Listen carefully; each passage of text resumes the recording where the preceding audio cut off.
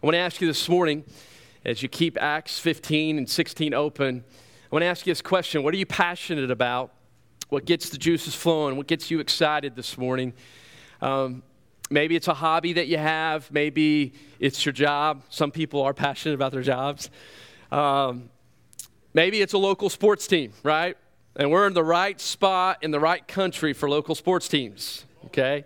Right? Go Rangers. Okay, I got that. Yeah, that's good. So speaking of that, let's put some stuff on the screen this morning. Some of us in here, okay, we're going to start with the Stars. Or no, we'll start with the Mavericks. Okay, some of us are Dallas Mavericks fans, all right? We're a big Dirk fan. Man, we live in an area where, man, people get to basketball games very early, do the little tailgate outside there, Victory Park, you name it. And so people love their basketball here in Dallas. People also love their Stars. We got the Stars, Brad Horrine in the house, represent, and some others. We love the Dallas Stars. And yes, there is hockey in the South. Okay, it does happen here. I did this in the 9 o'clock hour, and someone said I'm a Blues fan, and that was kind of heartbreaking. Brad, I'm so sorry, dude. So sorry. Okay, and the next one, the Texas Rangers, of course, and we have reasons to cheer for them. Today, when I was growing up, it was sad to be a Rangers fan. Today, there's reasons to be excited. Okay, so we have Texas Rangers fan. And then, of course, you got to represent soccer. Right? Wow, we got more response for FC Dallas than we did anybody else. That's great. That means y'all are above average in every way. So good job. Good job. We do have a soccer team. They're in Frisco. Okay, and these guys are going to play today. And some of you guys are excited about that. So, yeah, oh, wow. Boo and hiss. Wow. Look at that guy. That guy's just scary looking, dude. He looks like, if you can see his face, he doesn't look excited. I don't know why I picked that one. Anyway, but we'll go all out, man. We'll paint our faces. We'll do it up. And go back to that for a second. We do this here. You want to go back? Yeah, we do this also not only for Cowboys. Sometimes we do this for high school football games, right? Here, I mean, this is like it's crazy, and I mean, I remember it was a couple weeks ago at the Colony High School. By the way, I'm a big Colony High School fan. I'm big fans of those guys. I love the school. I love the football team, and I saw a couple weeks ago for a high school football game, people getting there like 2 or 3 hours. I happened to drive by 2 or 3 hours before the game to tailgate for a high school game. I'm thinking, dude. Yeah. Thank you, Mary. Thank you, Mary, for that. I don't know. They're supporting the boys, Mary. Come on. They're support. Anyway, but this is going to happen today. So this is going to happen at 3:25 today. And so what's going to happen is about 65%, maybe even more today, since the beginning of the season, are going to gather either at a stadium.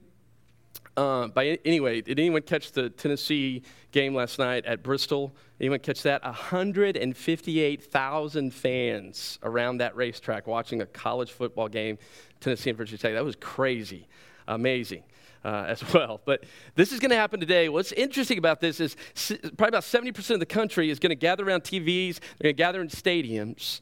And so the big question is why? What gets us that rush, that excitement? Okay, there's a few things, if you really get down to it, why people do this. One, they love the community. They feel like they're a part of something. They're like-minded with other people. They feel like they're together in this. And some of you guys are thinking, what? I don't want to be together in that. Well, that's cool, but some people think that way. Some people just love the rush about being part of something exciting. And they feel like they got skin in the game if they'll throw stuff on their face and wear the jersey or something like that. And so they get excited about that. They also feel like there's something big at stake and that they're a part of it. That there's a championship. Hey, we see the end. That's what we want to do. And so there's hope, especially on day one of the NFL season, that's going to happen, right? Because it's Dak Mania, right? And you got Elliott in the back, that's going to happen. Right? Probably not. All right. But but people get excited about it. They're passionate about it. They get to be a part of something. For some, it's a shared tradition. And sometimes traditions aren't always bad, but sometimes that's why people are part of this. They feel like they're a part of something bigger than themselves. They get excited. So let me ask this morning. What about the church? What about the church? Aren't those things that we are supposed to be about with the church? Community, right? We have this like-mindedness, this togetherness. We're about something way bigger than ourselves, this shared vision, the shared, definitely, tradition that's been passed down through the ages. Are we excited about that this morning? And that's where we ended last week, excitement, right? In Antioch, in Syria, there the church full of Gentiles who have come to know Jesus Christ, their Lord and Savior. This is the hub of reaching out to Gentiles. They're sending people out. They send Paul and Barnabas out. And so remember last week in verse 31, it said this, that at the reading of the letter, what was the letter? The letter was about the great truth that the doctrine of salvation, how one would be saved, is by grace alone, through faith alone, through Jesus alone. That's a summary of it. And as that was read, rejoicing occurred in the church. Now, I don't know if it looked like Cowboy Stadium. I don't know if it looked like a Mavericks game, but there was excitement. There's excitement about Jesus and what Jesus had done for them in saving them, and to realize that it's nothing they could do alone, but only Jesus could save them. And so excitement is in Antioch, and that's where I want to pick up today, because what was their ultimate excitement about? What Jesus had done on the cross, and that they now could spread that message of grace to the ends of the world. And that's what we're called to. We're called to a great mission. The Bible tells us after Jesus rose from the grave and before he ascended to heaven, two different places, Jesus gives these words. He says, go make disciples in Matthew 28. Go into all the nations, into all the worlds, all the different ethnic peoples, of all different backgrounds, the tribes in Papua New Guinea, the different people in Africa, and all the little nooks and crannies and villages that you're going to find down to South America, and you name it. Go to the nations. Go to America. Go to your neighborhood. Make disciples of the nations. Baptizing them in the name of the Father, Son, and the Holy Spirit, teaching them all that I have commanded you, that they might observe that. And lo, I'm going to be with you as you go. And then in Acts 1:8, he tells his disciples this: you're going to get power when the Holy Spirit comes, when it comes to indwell you. And when you do, I want you to be my witnesses. I want you to be Jesus' witnesses into the world, Jerusalem, your hometown, that surrounding the region, Judea, Samaria, and into the uttermost parts of the world. That's what Jesus says to us. And that's our mission. That's what you and I are to be excited about and passionate about. And that's where Paul was. Paul was passionate about that mission. He's kind of the central character here. Yeah, there's Barnabas and others, and they're all passionate about this mission. So here's what I want to do today as we look at this text that David read for us. And so I want us to ask or to see this. I want us to see what it looks like to effectively proclaim the gospel and to make disciples, and how it involves passion first. That's the first point, passion, how it involves passion. And second, how it is directed, that passion is, toward the right priority. That's the second point, priority. To ask ourselves today, what's my ultimate priority? And then the third thing, that passion directed toward right priorities is by people. Uniquely suited, different gifts, but people. And these people take certain precautions. It's an interesting precaution today, but it's a wise point that we must take. So fourth, precautions that we take. And then fifthly, to present the truth, that we're called to present the truth. And where do we go? In the places that God calls us. So people, right? Present in places. So the first thing I want us to talk about this morning is passion. What's that passion?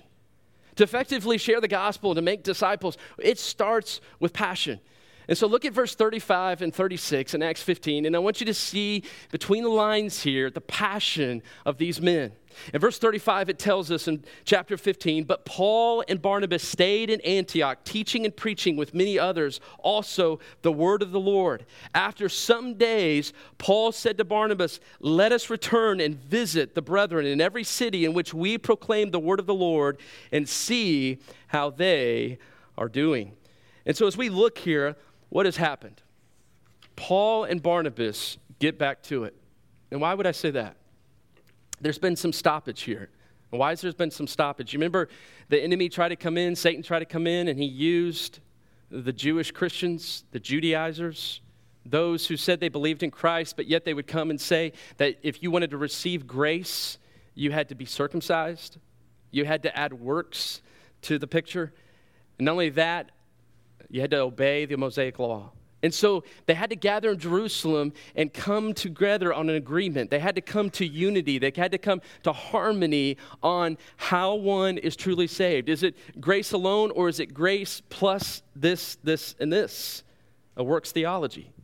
And there we remember Peter, Paul, Barnabas, James standing up and defending the truth of the gospel, that it's by grace alone, through faith alone, in Jesus Christ alone. And so after the letter is read and the city is excited, what happens is Paul says, let's get back to it. Let's get right back to it. The theological stuff is handled. There's unity in Jesus Christ. Now let's get back to finishing the task of going to Jerusalem, Judea, Samaria, and to the othermost parts of the world. Let's take the gospel to the Gentiles. The message of grace, let's take it. And so what do we see here with Paul? It's passion. I mean, look at verse 36. Look what he says here. He says to Barnabas, let us return. Let us go back to these places where we've shared the gospel, and let's go build up the church. Let's go grow these disciples in maturity. And so what do? It says they teach and they preach in verse 35. So what is that? Teaching specifically and preaching? I think it's really two things. It's evangelism. They're telling the gospel. They're telling the good news. They're telling about Jesus. Second, they're edifying the church. So they're taking those who have trusted in Christ, they're building them up into maturity. And so they're doing both of these things. And that was Paul's mission. But what I want you to see here is there's this attitude of let's get back to it. There's this minor little stoppage that we had to deal with. It was a major deal. But now we're getting back to it. So what do we see here? We see passion, I think, in Paul. We see it all over the New Testament with Paul. What gave him that kind of passion? First of all, it was supernatural, right? This isn't something you just muster up. This isn't something you just get up and will it. This is supernatural. Obviously, it started with him being saved in Acts 9. He was born again. But it continues with this. It continues with a life that is mingled with Jesus Christ. A life mingled, intertwined, interlocked with Jesus Christ. Here's what it looks like. Listen to these verses. They'll be up on the screen. Philippians 1:21. This was Paul's heart. For to me to live is Christ, and to die is gain. Paul saw life about Jesus. It was all about Jesus. Galatians 2:20. Paul says, I have been crucified with Christ. I no longer live. Meaning Paul was saying, I no longer do the living. But he says, the life I live now, the living that I do now, I do for who? I do it for Christ. Because Christ lives in me. I live now in the flesh, but I live for who? I live for Jesus Christ, the one who loved me and gave himself for me. That was Paul's passion. His life was so intertwined with Christ. Philippians 3:8, he says this, I count all things to be lost in view of the surpassing value of knowing Christ Jesus, my Lord. The greatest good for Paul, that the Latin phrase there, the sunum bonum for Paul was this, Jesus. To know him in his death, to know him in his resurrection, to know him in his sufferings, to know him. Jesus was Paul's passion. His life was mingled with him. Listen to these guys, some other evangelists who have said similar things. Henry Martin once said this, now let me burn out for God. That's an attitude that's full of passion. Listen to Robert Moffat. This is a little tough quote, but I want you to hang on to it. It's fun. He says, my album, I think he meant his life, is the savage breast where tempest brewed and savages rest without one ray of light. See, Robert Moffat ministered to the dark places, very tribal type stuff. And he says this, to write the name of Jesus there in these dark places and see that savage bow in prayer and point to worlds more bright and fair. This is my soul's delight. You see, his delight was to take the word of God to places who had never heard of the gospel. And that the ray of the light of the gospel would shine brightly in those dark, dark savages' hearts. That was the passion of these evangelists. And such was a passion that Paul had and these men that are fueled by Christ. But not only fueled by Christ, but they're fueled by the Word of God. Because I asked that question. I was like, okay, well, what stirs that daily passion for you and I? What keeps that passion stirring? What causes the embers? What stokes the flames and stirs up the flames to burn brightly? It's the Word of God. It's the Word of God. That's why Paul says what he does in 2 Corinthians 3:18. He says this, "But we all with unveiled face, beholding as in a mirror the glory of the Lord." So as we read the Word of God, what's being reflected to us back into our heart, back into our life, is who God is. And the goal is that it would change us. And that's what Paul says, are being transformed into the same image from glory to glory. From one degree to the next, we are being transformed and growing more into the image of Christ. And that's what God does as we read His Word. And so what is He doing? He's stirring our passion for Him and His mission. And so the first thing I want you to see this morning is making disciples involves us having a passion. Us having a passion for Jesus. And so is Christ your passion? Is your life so interlocked and intermingled with Him that you want to let other people know about it? That was Paul. The second thing I want you to see this morning is priority, right? What's our priority? For Paul, his priority, it was Jesus and letting people know about Him and making disciples. That was his priority. And so listen to verse 1 of chapter 16. You just saw verse 35 and 36. Paul's on this mission. They're getting back to it. They're taking the gospel. They're strengthening the churches. But look at verse 1 of chapter 16. Paul came also to Derbe, to Lystra, and a disciple was there. So this is one who's already trusted in Christ. His name was Timothy, the son of a Jewish woman who was a believer. But his father was a Greek, and he was well spoken of by the brethren who were in Lystra and Iconium. That means he had good character. Paul wanted this man to go with him, and he took him and circumcised him because of the Jews who were in those parts, for they all knew that his father was a Greek. We'll get to the second part of that, verse 3, in a second. But what I want you to see here is that when Jesus saved Paul, He gave Paul a clear priority. You remember what He said to him? You're going to be my chosen instrument to go to the nations, to take the gospel. And so Paul was passionate about that as his priority. He was an evangelist, yes. He would tell people about Jesus, but his role was not limited to that. His role was about edifying the church, strengthening the church, discipling even believers. And so he wasn't one of those evangelists that did the big crusade and just bailed, right? Paul loved the local church. And he saw the local church as the key, that you would tell about Jesus, but then you would also come around those relationships and you would disciple them. That was his heart. That was his heartbeat. And so he would go back to places like Lystra and Derbe and other places, and he would disciple believers. And so introduce Timothy, right? A young guy, grew up with mom and grandma. We're told in 1st and 2nd Timothy about this, that they imparted to him the sacred writings of the Old Testament. And then under the ministry of Paul, Timothy would come to faith. And so he's one of Paul's converts. And so Paul goes back to disciple Timothy in Lystra and Derbe there and raise him up and say, hey, Timothy, come join me in this work. Come imitate me in this work.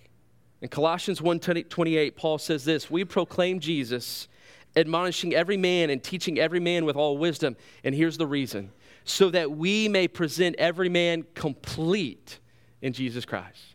Paul didn't just want people to know about Jesus, but he wanted them to grow in maturity. That was a priority of his. He was so passionate about it. And that's what they did with many, but especially with Timothy. And specifically, Paul had a heartbeat for this next generation. Timothy was a young guy, and he saw something in him. And we'll see later what will happen with Timothy. He'll be a young pastor in a church. And Paul raises him up and disciples him. Let me ask you this morning, what's our priority this morning? For Paul, it was making disciples. This is what Jesus called him to. The priority was clear. It was right. He was passionate about it. Guys, you and I, Paul tells us, we're Christ's workmanship. We're God's workmanship. Created in Christ Jesus for what? For good works. What's that good work? Raising up disciples. Sharing the gospel. Strengthening young believers to maturity. We're called, you and I, to that mission, to that priority. And we're to have courage. Take those steps. You see, we can't experience the mission unless we take that first step. to take that first step in making disciples. Winston Churchill once said this. He says, "There comes into the life of every man a task for which he and he alone is uniquely suited.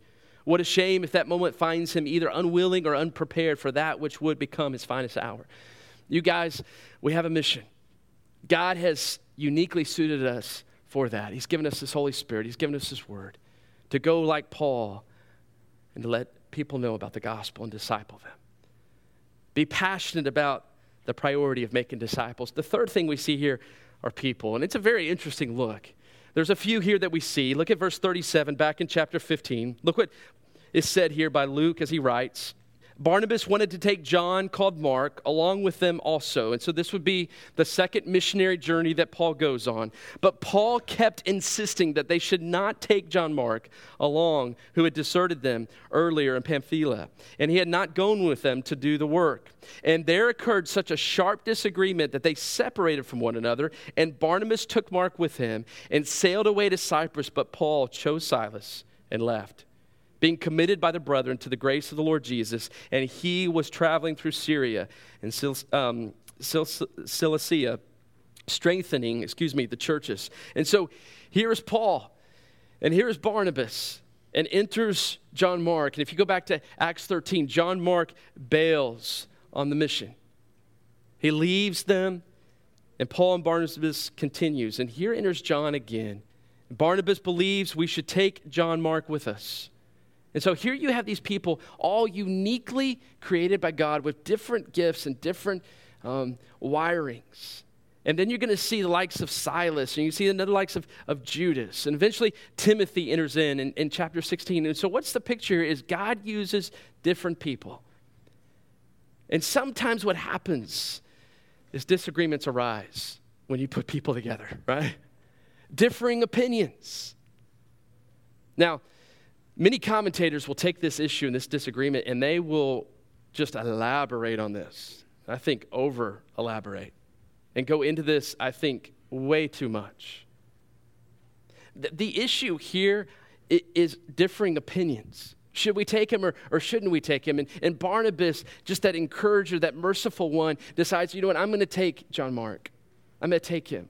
And Paul says, no, I'm not. I'm going this way. What I love about this is God takes these guys in different paths, and what he's going to do, he's going to extend the gospel through both of them, through both of these groups.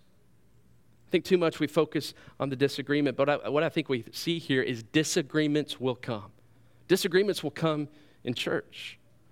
It used to be this. I'll just take one. I won't take too many because then we might stir up some things and have some disagreements. So, but let me just take one. Like, it used to be back in the day, it's just like, oh, you send your kids to public school. Well, I send mine to homeschool. I mean, you just kind of create, we're cool with that now. I think we can talk about that. So, but you would have those sides. You would have those sides, and sometimes it's just those differing opinions. And like, okay. And then some people, it's other things. I'm just not going to go there. So, but it's just other things. And what happens sometimes, here's the sad thing. Sometimes it causes people to move on to different churches. And here's the thing is there are some closed-hand things, which we've seen the doctrine of salvation in this text. You're closed-handed on that. You betcha. But there are some open-handed things, a lot of open-handed things. And I'm not just talking here. I'm just talking about just opinions in life where it's not worth it. It's just not worth it. One of the things we say in our house a lot of times, it's a proverb, and I forget the address, sorry, but it basically says this: it's to your glory to just let some things roll, right? And sometimes people have differing opinions, and it's okay to have differing opinions. And obviously that seems to be, I think, the issue here. But what I love about it is God still uses them to extend them to the uttermost parts of the world to take the gospel. See, the point is, sometimes there's going to be obstacles. There's going to be disagreements. It's going to happen. It's going to happen. But we must continue on. And what God's going to do here is he's going to continue to strengthen the church. And so they're passionate about the right priority. All these people, all these different people are that God's going to use, from Silas to Judas to Paul to Barnabas, even John Mark, and especially Timothy. But look what happens as well. Along the way, God takes these people that are passionate about making disciples, And along the way, there are times we're going to have to take precautions. And it's an interesting point. To get to the point, it's very interesting, right? Look at verse 3, all right? Timothy is being discipled by Paul, and he wants Timothy to go with him. Paul does. Paul wanted this man to go with him, and he took him, circumcised him because of the Jews who were in those parts, for they all knew that his father was a Greek. Now, this question arose at 9, and I love the question, but I'm not going to answer it here. The question was this: how would they have known that Timothy wasn't circumcised? Right? Okay. All right. We'll just leave it at that. Sometimes questions are meant to go unanswered in public, and that's one of them. So Timothy had a Jewish mom, right? He had a Jewish mom. He had a Gentile father. Timothy, now a believer, goes to join Paul in this mission of making disciples. But to minister effectively to the Jews that would be in the different cities that they would stop off at, Paul felt that Timothy needed to be circumcised. I'm thinking if I signed up for a mission trip, I'd be like, I'll do the passport, but I'm not doing that, all right? I mean, that would be my first thing. I would have a prerequisite, all right? But here's the point. Paul believed that unbelieving Jews would not have given Paul a hearing if he had traveled with an uncircumcised Gentile, even though Timothy was even a half Jew. So what was the point here? What's the point? And I think it's a good one. It's a good one. Listen to what Paul says in 1 Corinthians 9. This is what his thinking is of why he does this, because they've just had this big, meeting over how is one saved. Well, by grace alone, not through circumstances, not through obeying the Mosaic law. But now Paul comes along and says, hey, dude, you gotta be circumcised if you're going on this mission trip with me to these other cities, right? So listen to Paul's thinking. He says, to the Jews, I became as a Jew, so that I might win Jews. Okay, there's his heart, right? To win people to Christ. To those who are under the law, as under the law, though not being under the law myself, so that I might win those who are under the law. As without the law, though not being without the law of God, but under the law of Christ, so that I might win those who are without the law. To the weak, I became weak, that I might win the weak. I have become all things to all men, so that I may by all means save some. What's Paul's point here? Paul's simple point is know your audience, know your culture. And there are going to be times when we go to different places. We're going to be times when we meet different people. We're in different crowds. It doesn't mean we throw off holiness. It doesn't mean we throw off our convictions. That's not the point here. We keep those intact. But there are different times. I remember going to different places. Sometimes it's the way you dress, right? Sometimes it's learning the language. I mean, there's different things that you do so that you can have a hearing, so that you can have an opportunity to share the gospel. And in this case specifically, to connect with the Jewish culture, Paul felt that it was right for Timothy to be circumcised. How many of you are loving that beat right now? You're all thinking about it, right? And I'm cool with it. I'm cool with it. You guys that get a little distracted or whatever, just fix on something like this microphone or something. I don't know. Just fix on it. All right, you'll be okay. You'll make it. All right? So they're focused, right, on the mission, the priority of making disciples. They're passionate about it. Sometimes we got to take precautions, but what's the main goal? Look at verse 4 and 5. We're presenting this. It's the message of the gospel of grace. Listen to what it says. Now, while they were passing through the cities, they were delivering the decrees which had been decided upon by the apostles and elders who were in Jerusalem for them to observe. So the churches were being strengthened in the faith and were increasing in number daily. I hope you get excited when you read things like this. This is like the 5th progress report that we get of how the church is doing. It's growing. It's growing. But what are they doing? Verse 4 tells us what was talked about in Jerusalem. You guys okay? You guys okay? You're jamming? Just focus here. That's all right. So here's the deal. Hey, they're focused on sharing the gospel. That was what was talked about in Jerusalem, right? The letter that was written was about grace alone, through faith alone, in Jesus Christ alone. So they took the gospel. When you think about this day, September 11th, what happened 15 years ago, where nearly 3,000 lives were taken, murders. It reminds us of how important the message of the grace of God is. The nations need the message of grace. The United States, your neighborhood, your place of work needs the message of grace. Because this world is broken. There's darkness and evil. And God is the only cure. He's the only one that can heal the evil heart. And that's what these guys did. They took the gospel to places that were dark. They took the gospel to religious places where they were hanging on to works of salvation. And the gospel came in, changed lives, and it strengthened the church and added to their numbers daily. We must always make it about the gospel. Guys, be bearers of the gospel. Be willing to share the gospel, whether it's on the plane, whether it's on the train, wherever you're at during the week, in your place of work. Man, let people know the hope that you have in them. And it may take several interactions with somebody. It may take 10 interactions with somebody. I don't know how many actions it might take, but share the hope that you have, guys. Share the hope. Share the hope. And lastly, look what happens here. I love this. It's interesting, another little verse, but look at verses 6 through 10. And I want you to see here that God takes passionate people that have the right priority, and he takes them. Sometimes they have to take precautions where they go. They present the gospel, and when they do, God takes them to different places, and he directs their steps. And so look at verse 6 through 10. I love this. They passed through the Phrygian and Galatian region, having been forbidden by the Holy Spirit to speak the word in Asia. And after they came to Mysia, they were trying to go to Bithynia, and the Spirit of Jesus did not permit them. Passing by Mysia, they came to down to Troas. A vision appeared to Paul in the night. A man of Macedonia was standing and appealing to him, saying, "Come over to Macedonia and help us."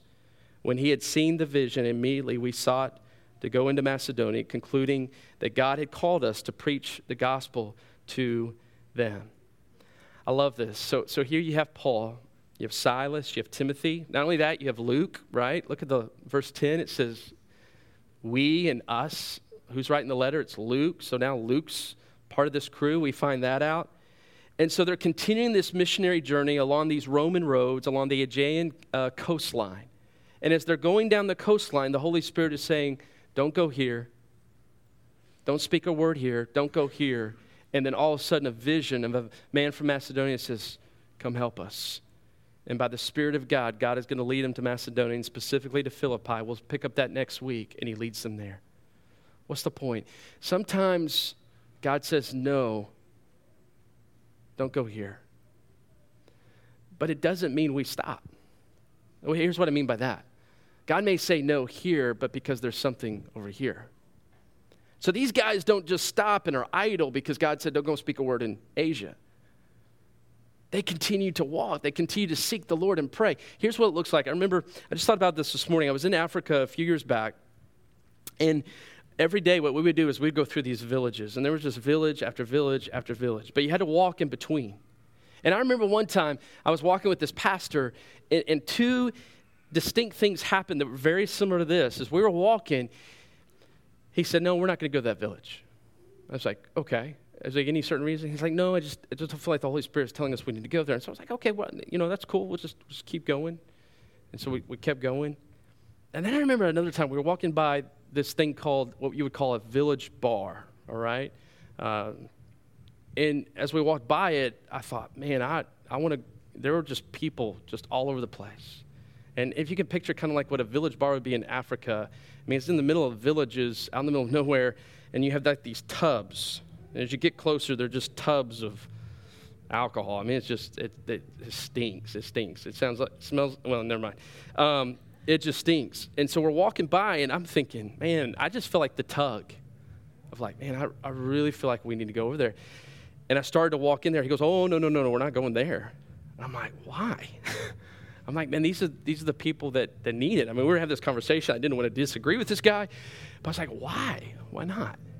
He's like, no, we don't, the church, we don't engage with them. And I looked at him, and I love this. I still love this guy. I think of him every now and then. And I looked at him right there as we're standing outside this village bar, and I said, hey, listen, I'm going. I feel like the Holy Spirit is saying, go. And he said, okay. And one of the issues where we were is that, and this is sometimes in places in Kenya as well, is that the church sometimes will shun what's called toppers. Toppers are people that will climb trees and they'll get the coconut, and then what they will do is they'll turn the coconut juice eventually over to a wine or a beer is what they'll do. And so toppers, they have nothing to do with them, and the drunks, they'll have nothing to do with them. I mean, literally nothing. And so I remember that day just saying, hey, listen, I'm going. We're going to step over there. I remember sitting down, and I feel like it was in a trough. I mean, it was just in big red-eye people, but alert, not inebriated enough to not know what to say. And we're sitting there just talking about the gospel. And I remember just tears just falling out of their eyes. Tears and tears and tears. And the pastor sitting with me, and I could see God just changing his heart too. And I remember, and there was just tears coming. And I remember that guy saying, you know what, that's awesome. I love that you're telling me about Jesus, and I love that it's about grace, but I can't accept that. I'll never forget that guy telling me, I can't accept that. I'm like, why? He says, because it's really not for us. And they had heard that so many times from churches. It's not for us. And I said, oh, no, it is especially for you. It's especially for you. He came for the drunk. He came for the prisoner. We just sung about it. He came for the Pharisee. He came for the criminal. He came for the least of these, for the worst of these. It's who he came for. It's where he calls us to. And sure, sometimes the Holy Spirit is going to say, no, I don't want you to go there right now. That's not where you're going to go. Sometimes he's going to give us no's as we share the gospel with someone, and someone is going to say no. But doesn't mean we just stop. I mean, we keep seeking the Lord, keep praying, and keep going on the mission. Don't get idle. Don't get idle. There are lost people all over the place. And I got to tell you this. The Holy Spirit is always, I believe, always saying yes. If there's an opportunity to share the gospel, man, share it. Sure, he might say, no, I don't want you to go over here right now. I want you to go over here. He might redirect your steps. But we always got to have a willingness. I think that's what he wants, a willingness, a yes spirit to be willing to go. And that's what Paul had. And that's what these guys had. Because there are people who are out there who have maybe heard before, the gospel's not for me. It is. It is. And they need to hear it. So guys, real simply, passion. What are you passionate about? Let's be passionate about the greatest priority of all, of making disciples. He takes unique people, different people, wired differently. He takes all of us. And he takes us to different places, and he wants us to present the only hope, which is the truth of the gospel. Let me pray for you.